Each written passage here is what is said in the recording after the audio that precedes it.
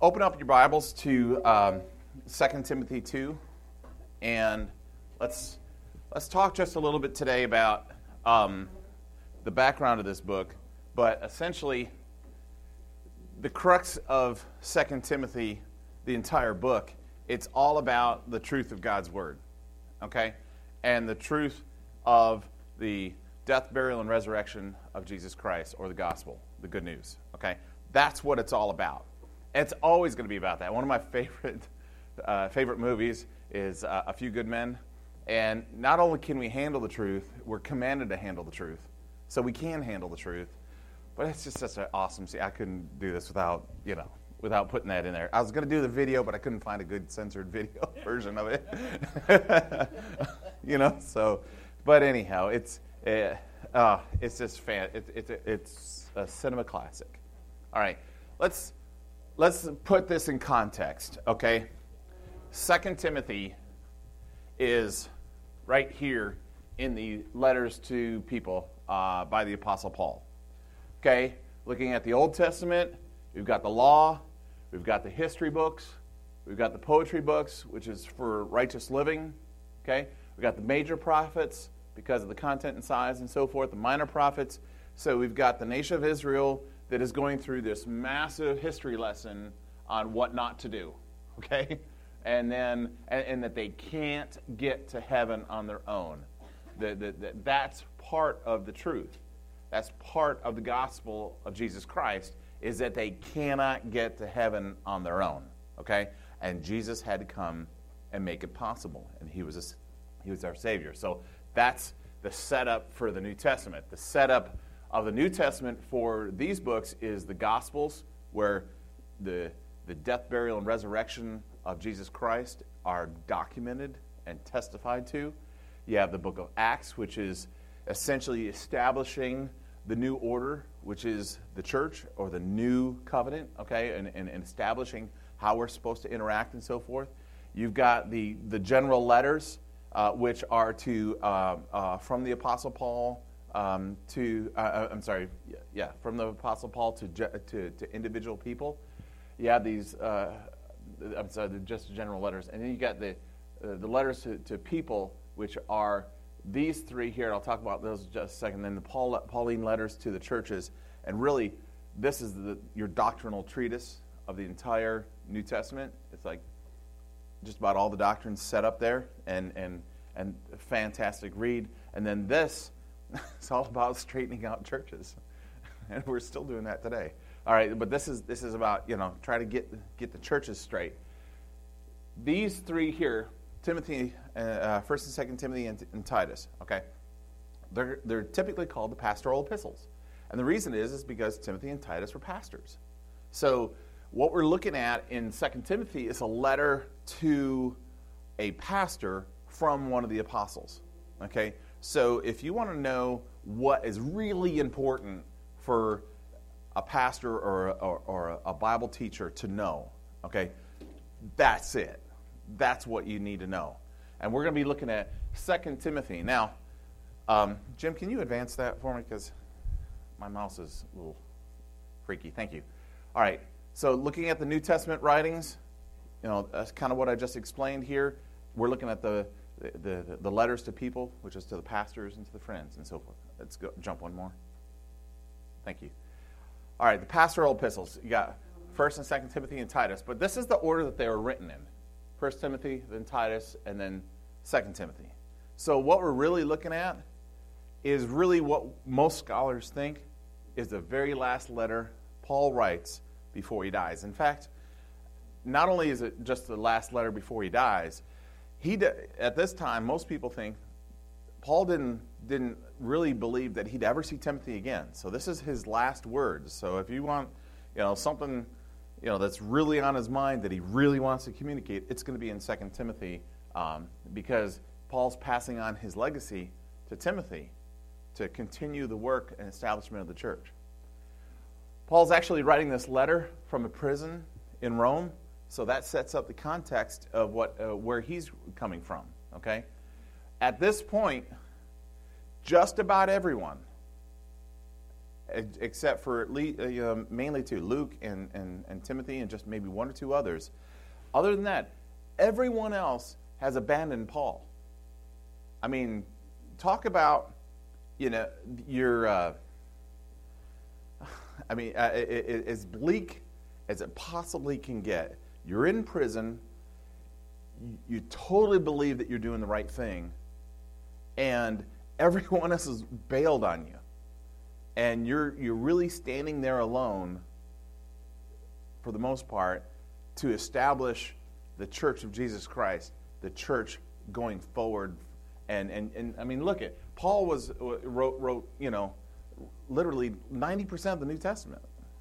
It's probably 75-ish, but anyways, he wrote a majority of the New Testament, and he's standing there alone, but still standing for the truth.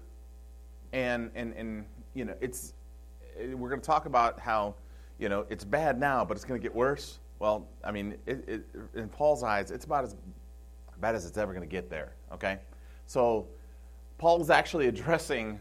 That's the context for what Paul's addressing, which is staying faithful to the truth. Really, staying faithful in the face of adversity. So he's trying to transfer that experience over to Timothy as his son in the faith. Okay, even when it doesn't look like what you're doing is right, is winning or that type of thing, he was still focused on doing what was right, and that's communicating the truth. And why? Because the truth always wins, and we'll talk about that too. The purpose of the pastor essentially is to proclaim the truth. Based on this, and we're going to look through that. And the second chapter that we're going to talk about today is really kind of the focal point of that, and that is it's to proclaim the truth. There are a lot of other things that pastors do, but that's one of the reasons why you see such a heavy emphasis for pastors on seminary, is coming out of seminary with a good understanding of the truth and how to communicate that. Why? Because the very first verse in chapter 2 is take the truth, commit it to faithful men who will teach others also. And that's the focal point of the pastor. Today, the definition of truth is being changed.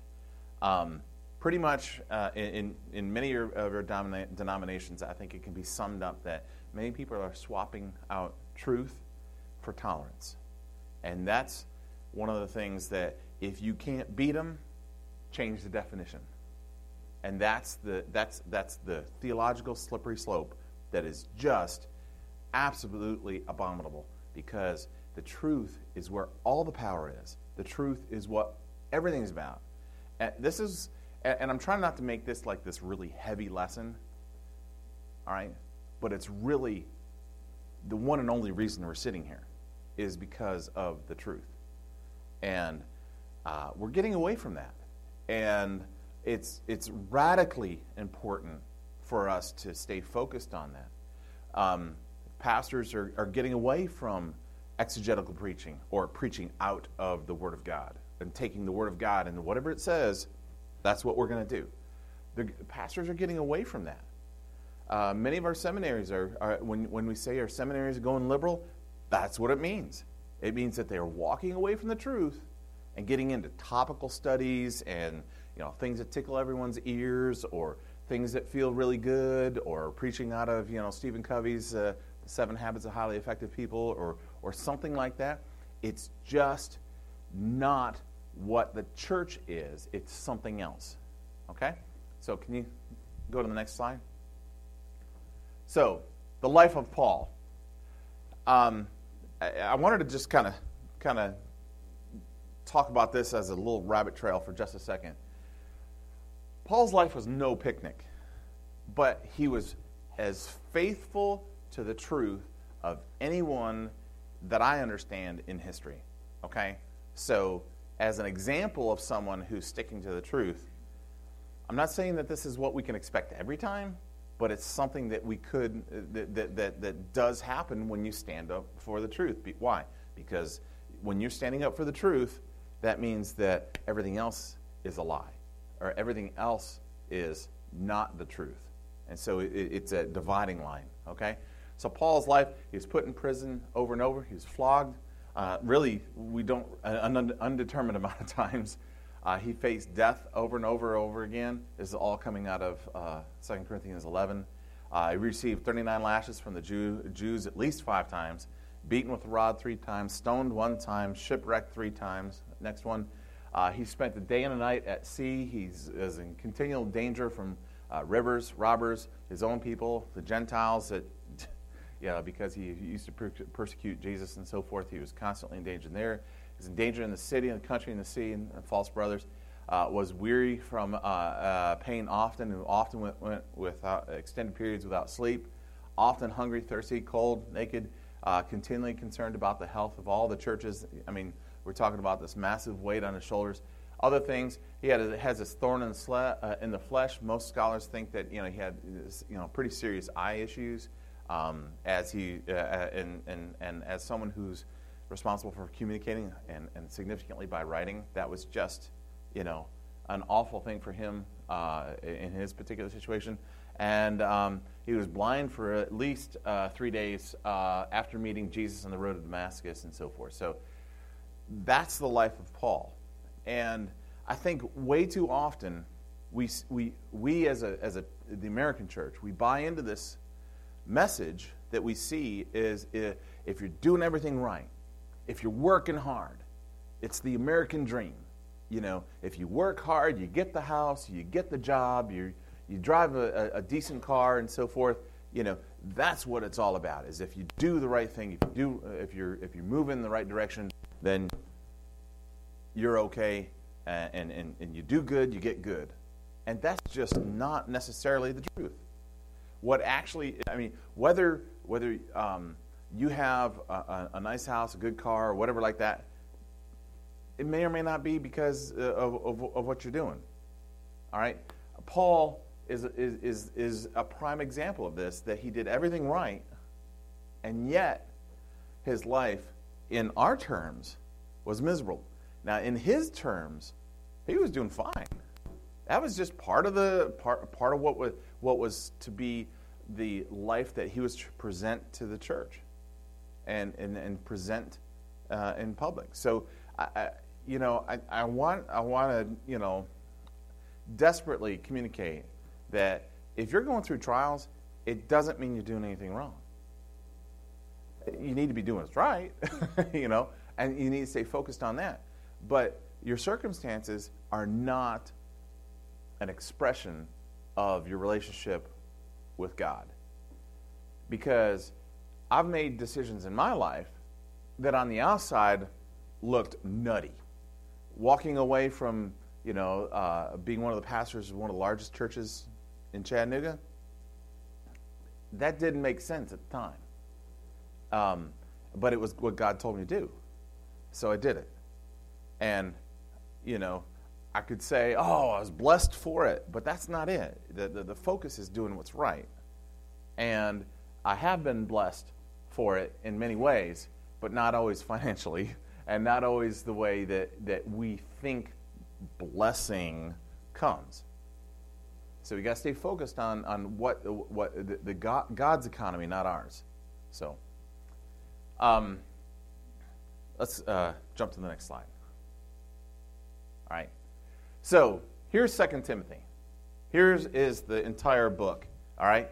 It starts out just like all the letters do, with salutations, a call to faithfulness for Timothy, and then this is a section that we're gonna focus on: being strong, passing on the truth, dealing with false teachers. What's the truth? Who ain't? All right. Okay. And then in chapter 3, we talk about how you think it's bad now, it's actually going to get worse. Yeah. All right. As far as communicating the truth and so forth. Challenge to faithful preaching. Keeping the message out there, a reminder of God's faithfulness of Paul's in Paul's adversity, and again he comes back around to what his focus really is it's God's economy, not anyone else's, and then his final greetings and so forth. So I think it's going to put a red box up there. Yep, that's the section we're focusing on today. Okay, all right. Let's talk about the purpose of the church. My master's thesis in seminary was on the purpose of the church. And I published my thesis about 3 weeks before Rick Warren's book came out. talk about a bad timing, all right? Because all of a sudden Rick Warren, and I actually disagreed with him on a significant point. So he said it's worship, instruction, fellowship, and evangelism, and I disagreed with that because evangelism is actually not a purpose of the church. It's actually a responsibility of the believer. A purpose of the church is the worship, instruction, fellowship, and I said the expression of spiritual gifts, which is really, this is right off the Stewart Heights Baptist Church website, and it's all part of, is it part of 101, right? Yeah? Okay, and it's, again, the acronym of WIFES, and that's worship, instruction, fellowship, evangelism, and service, which is essentially the expression of spiritual gifts and so forth, so I'm cool with that. But this is the main thing that we're talking about here, instruction, all right? So, in the communication of the truth, that's essentially what the purpose of the body of believers. The word church, ecclesia, means called out ones that have come together as the body of the church. Okay? Worship, instruction, fellowship, and then the expression of spiritual gifts. So instruction is a primary purpose for why we exist. Okay? So that's why I said this is kind of a heavy topic, all right? The communication of the truth. It's really it's one of the primary things that we exist for. And so this is really, really important. Okay? Let's go to the next slide. All right. Oh. All right. So the first section, it breaks down into being strong and passing on the truth. All right. So in 2 Timothy chapter 2, verses 1 through 13, there's a section here at the beginning. It says, "You then, my son, be strong in the grace that is in Jesus Christ, and the things that you have heard and say in the presence of many witnesses, and trust to reliable people who will also be qualified to teach others." Okay? Now, there's a lot of illustrations that are inserted here that Paul makes a point, illustrates it, makes a point, illustrates it, makes a point, illustrates it. But if you come down here to the command statements, it gives you the basic gist of what this whole section. So taking a little bit of a helicopter view here. Okay, the command statements are these: be strong in the grace that is in Jesus Christ. So the command statement is to be strong. Second one, join with me in suffering like a good soldier of Jesus Christ. No one is suffering as a soldier gets entangled in the civilian affairs, but rather tries to please his commanding officer, in this case, Jesus Christ. Similarly, anyone who competes as an athlete stays focused on the rules and operates within the rules and so forth. So if you sum up this whole thing up, it says, be strong, join me in suffering. But here's the message. Here's the crux of the message, which is remember Jesus Christ. Because in the next section, he's going to refer back to that statement. Okay? So he's saying, remember Jesus Christ, and then he gives a summation of the gospel. Raised from the dead, descended from David. This is my gospel. Just in case you were wondering. This is it. This is the truth. This is the truth section that we're talking about. The gospel, the good news of Jesus Christ. Death, burial, resurrection of Jesus Christ. That's the truth. That's the message. For which I am suffering even to the point of being chained like a criminal. But God's word is not changed. Therefore, I endure everything for the sake of the elect, that they too may obtain the salvation of Christ Jesus with eternal glory. And then he says, here's a trustworthy saying. And this is, again, another summation of it. It says, if we die, we live. If we endure, we reign. If we disown, he will disown. If we are faithless, he is always faithful. So, essentially, this is saying that truth wins. Always will. Always has. Truth wins, but sometimes it doesn't feel like it. All right? Sometimes you do the right thing and life still stinks. Okay? And that's what was Paul's experience. And that's okay. Why? Because the focus here is that if we die, we live. The focus is in the afterlife, is in heaven. Okay? So not all the time. Our focus is always in our immediate circumstances. It's not. It's not an eternal perspective. In the flesh, a lot of times we're just looking at this life of ours, and everything does even up. Everything, the blessings do come, but it's not necessarily here. So when we get too focused on the here and now, sometimes we'll lose that perspective. And that's I think where Paul's trying to get Timothy's head. He's trying to get it out of the nasty now and to a heavenly perspective, at looking at it from the long term. And we need to do that same thing, because I'm telling you, when you do the right thing, a lot of times it just doesn't look good. All right. So let's jump to the next slide. Great. Here's a list of all the illustrations. If you want to look at this, this will be posted online. But the first 3 illustrations here are in the first section. Okay, saying a soldier is called to suffer hardship, and the reward is to please the one who enlisted you. Illustration of an athlete: he follows the rules, he wins the prize. A farmer: he works hard, and he receives his share of the harvest. All right. Again, same thing. Doesn't necessarily apply, during this lifetime, but having a heavenly perspective, it does all come, okay? Because God's word is truth, all right? And then in 2:15, where we're going to jump to, talks about a workman accurately handling the word of God. He's going to be approved by God, and that's what we're after there. Talks about 2 other illustrations of a vessel and a servant and so forth. Let's jump to the next slide. Thank you, Jim. Jim's getting his exercise this morning. All right. So this is the next section. Again, looking at the command statements. Lots of illustration and so forth. But looking at the command statements here is keep reminding God's people of what? Of these things. What was he talking about? He's actually talking about the truth, the gospel. So that's the last command statement that was. So when he says keep reminding God's people of these things, he's talking about keep reminding them of the gospel. Keep them in a heavenly mindset. Keep them looking past their immediate circumstances and keep them focused on the truth. Okay?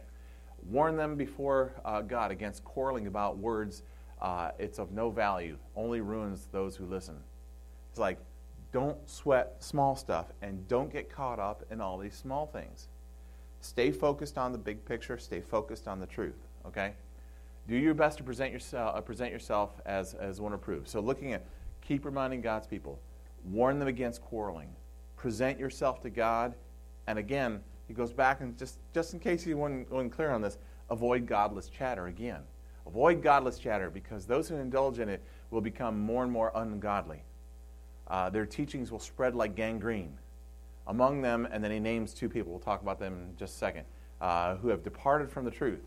How would you like to have your name in the Word of God that'll last for all eternity as one of the dudes that drew people away from the truth? Who, in fact, you're described as gangrene, the gangrene of the church.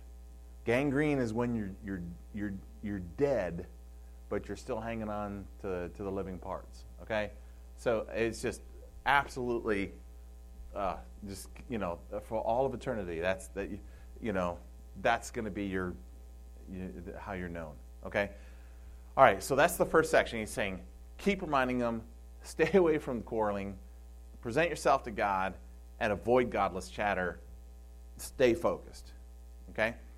This section here, starting in verse 22, it really starts talking about what we're supposed to do as a response. Okay? It says, flee evil desires, pursue righteousness, faith, love, and peace.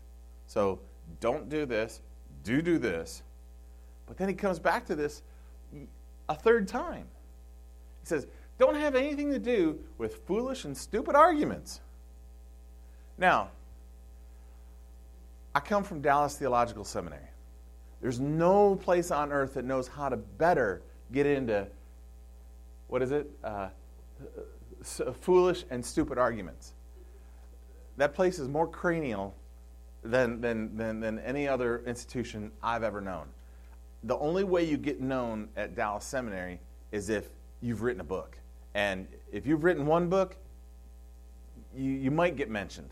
You have to have written at least 5 before you even get in on the good conversations and so forth, So, and they can argue about the dumbest things. The focus is to stay focused on the truth, which is a simple message of the gospel. Stay focused on that. These other things are I don't want to say are immaterial, because I got to be really, really careful that I'm not saying that theology is not important, because it's desperately important to have your. In fact, Paul calls two people out for just really one point of theology, which is, who have departed from truth. They say that the resurrection has already taken place.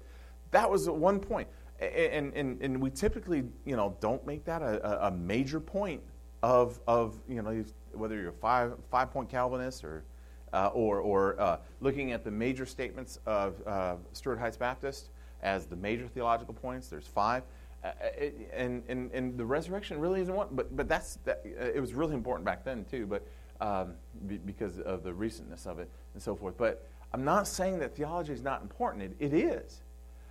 But if you've got the truth and everyone is right with God, and they've accepted Christ as their Savior, and they've got the gospel in their heart, if they're truly transformed, these other things, we can all work together on those and it not make it a focal point. And so he's saying, stay focused on the truth. Don't get bound up in these foolish and stupid arguments and so forth. But then he says, how do we really address these people and so forth? And it says, it's really important. Where it says opponents must be gently instructed. Opponents are not these guys up here, Hymenaeus and Philetus. All right, he's not talking about those. He's talking about opponents, those who are seeking the truth, just are not educated in it. Okay, and he says they must be gently instructed in the hope that God will grant them repentance, leading them to the knowledge of the truth. That needs to be our attitude toward people that are seeking. If someone is trying to figure it out, we need to gently instruct them and be consistent. Not bang them over the head with the King James. That's not the point. The point is to be an example and lead them into a right understanding of the gospel. All right, so here's the two guys. They're actually mentioned a couple other times in Scripture. In 1 Timothy talks about, and most theologians feel that they're part of this, some who had put away the faith in good conscience and who had made them shipwreck concerning the faith. And then Paul, actually referring to the same guys, I, Paul, have delivered them unto Satan, and that they may learn not to blaspheme. All right, so Paul was very, very serious about those that were putting themselves into a teaching position and falsely teaching the truth. Okay? So, one of the things that we can take out of this is that God seriously takes, we are to very seriously take the teaching of the truth. And one of the most stressful time of the year is whenever I teach Sunday school. Why? It's that important. It's just that serious. That's anytime you stand up as a teacher and so forth, it's a serious thing, and you need to have it right. Okay. And then in 2 Timothy, he puts them among those that have departed from the truth. And as far as dealing with false teachers, we need to basically take care of ourselves first by fleeing evil desires, pursuing these things. We've got to have ourselves right, but then as we approach them, don't have anything to do with the foolish and stupid arguments. Don't be quarrelsome, but gently instruct those that are actually seeking. Okay? All right. Why is truth always under attack? Why is it always, something that people go after? Well, it's predominantly because of the implications. Truth divides, and all too often, it seems like it's okay in our American culture to bash the Christians as being intolerant, But the fact of the matter is, we are. We're intolerant. Why? Because if you understand that there is the concept of truth, then that immediately divides you and tells that there is untruth. That's the implication. If there is a concept of truth at all, that means that there are some that are right and some that are wrong. And the message of tolerance in the United States is what most institutions are starting to try to replace the concept of truth, whether you're right or wrong. It's now, well, everybody's right.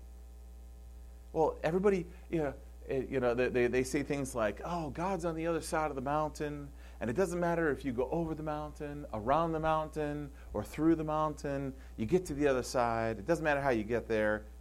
Yeah, it does matter. Because Jesus said, I am the way and the truth and the life. No one comes to God except through me. That's it. Everything else is wrong. And that's okay. Why? Because everybody's got the option to take the right path. And here's the scary, scary thing. In 1991, George Barna did, and you got to be careful quoting George Barna because it's you can always make stats say what you want them to say. All right, but James Dobson quotes George Barna, and in 1991 they did a survey of one of their surveys, and they asked a real simple question. Let me get it here. He asked whether you agree, strongly disagree. Strongly agree, agree, strongly disagree, or disagree. So that's this. There's this question. It says, there's no such thing as absolute truth. Different people can define truth in conflicting ways and still be correct. Okay? So basically, the washed down version of, everybody's right. Everybody can be right. Truth is subjective. Okay? 28% of all the respondents expressed a strong belief that there's no absolute truth. Of them, and when you break it down into just evangelical Christians, okay, 23% of the born-again evangelical believers accepted the idea that there's absolute truth. Almost over 75% of evangelical believers said that all truth is God's truth. Or said that all concepts are legitimate. And that's just wrong. I mean, and it's scary because if that statistic is true, then 75% of us sitting in this room don't understand the concept of God's truth. God's truth is absolute. It's 100%. It's right all the time. Everything else is wrong.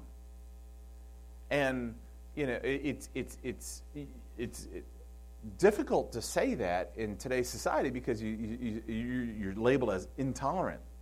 Yeah, but everybody's got the same opportunity to get on board with the truth. So, there's really only, I'm running out of time, so I want to be real quick here. There's really 4 responses to the idea and concept of truth. You either accept it, you just blatantly reject it and say, no, I'm doing my own thing, right? You ignore it and say, I don't want to talk about that. You ignore it, which is what a lot of Christians do. But recently, if you can't beat them, redefine it. That's a classic theological and satanic, actually, response, and that it is to try to redefine truth. And I want to help you understand, and because this is so prevailing, I want to do something real quick. Everyone at the top of your page, there's a thing about to write down. This has a number of M&Ms in it, and my 9-year-old helped me count these, so I'm sure it's accurate. So write down on your page how many M&Ms that you think is in this can. And then right next to it, just take 30 seconds here and write down your 3 most favorite songs. How big is the jar? It's a mason jar. I know, how big? 12 ounces. I'm going to go with that. No. Nah, I think it's bigger than that. We're going to go with 12 ounces. According to the measurement on the side, it is about 500 milliliters. So, okay? Write down quickly your favorite songs, real quick.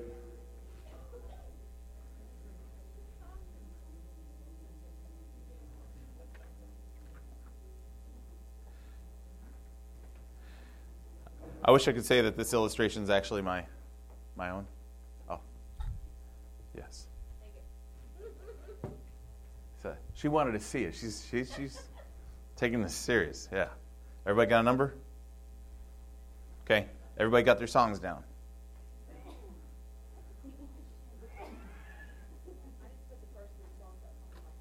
There you go. Good. Good. Okay.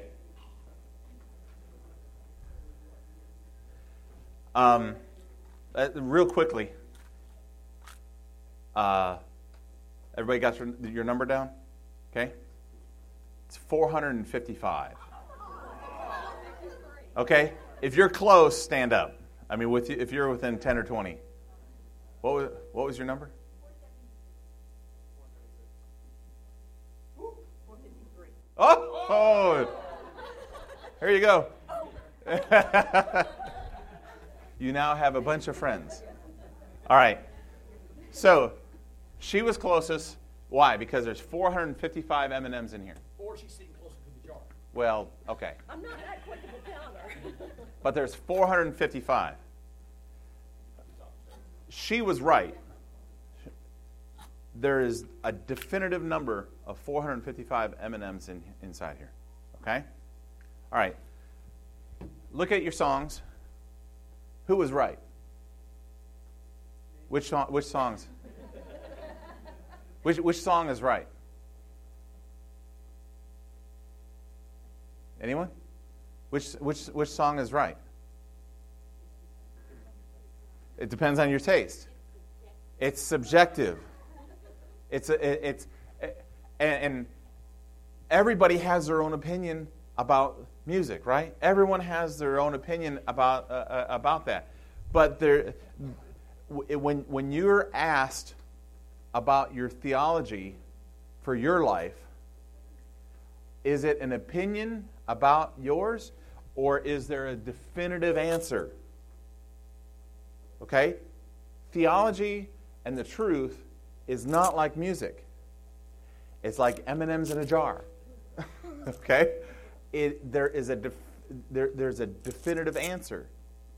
So I purposely asked a question where there's no definitive answer, but there's opinions. And the way that many people approach theology today is that they have an opinion about it, and they count that as truth. That's not it. Whatever God has laid down as truth is right, and that's not going to change. It doesn't matter if you have an opinion about it. It doesn't matter if your opinion is about this, that, or the other thing, or it's your favorite thought. The fact of the matter is, when you're dealing with truth, it's not an opinion; it's whether it's right or wrong, and that's where we're at. So we're after that definitive answer and so forth. So I want you to understand that there is truth.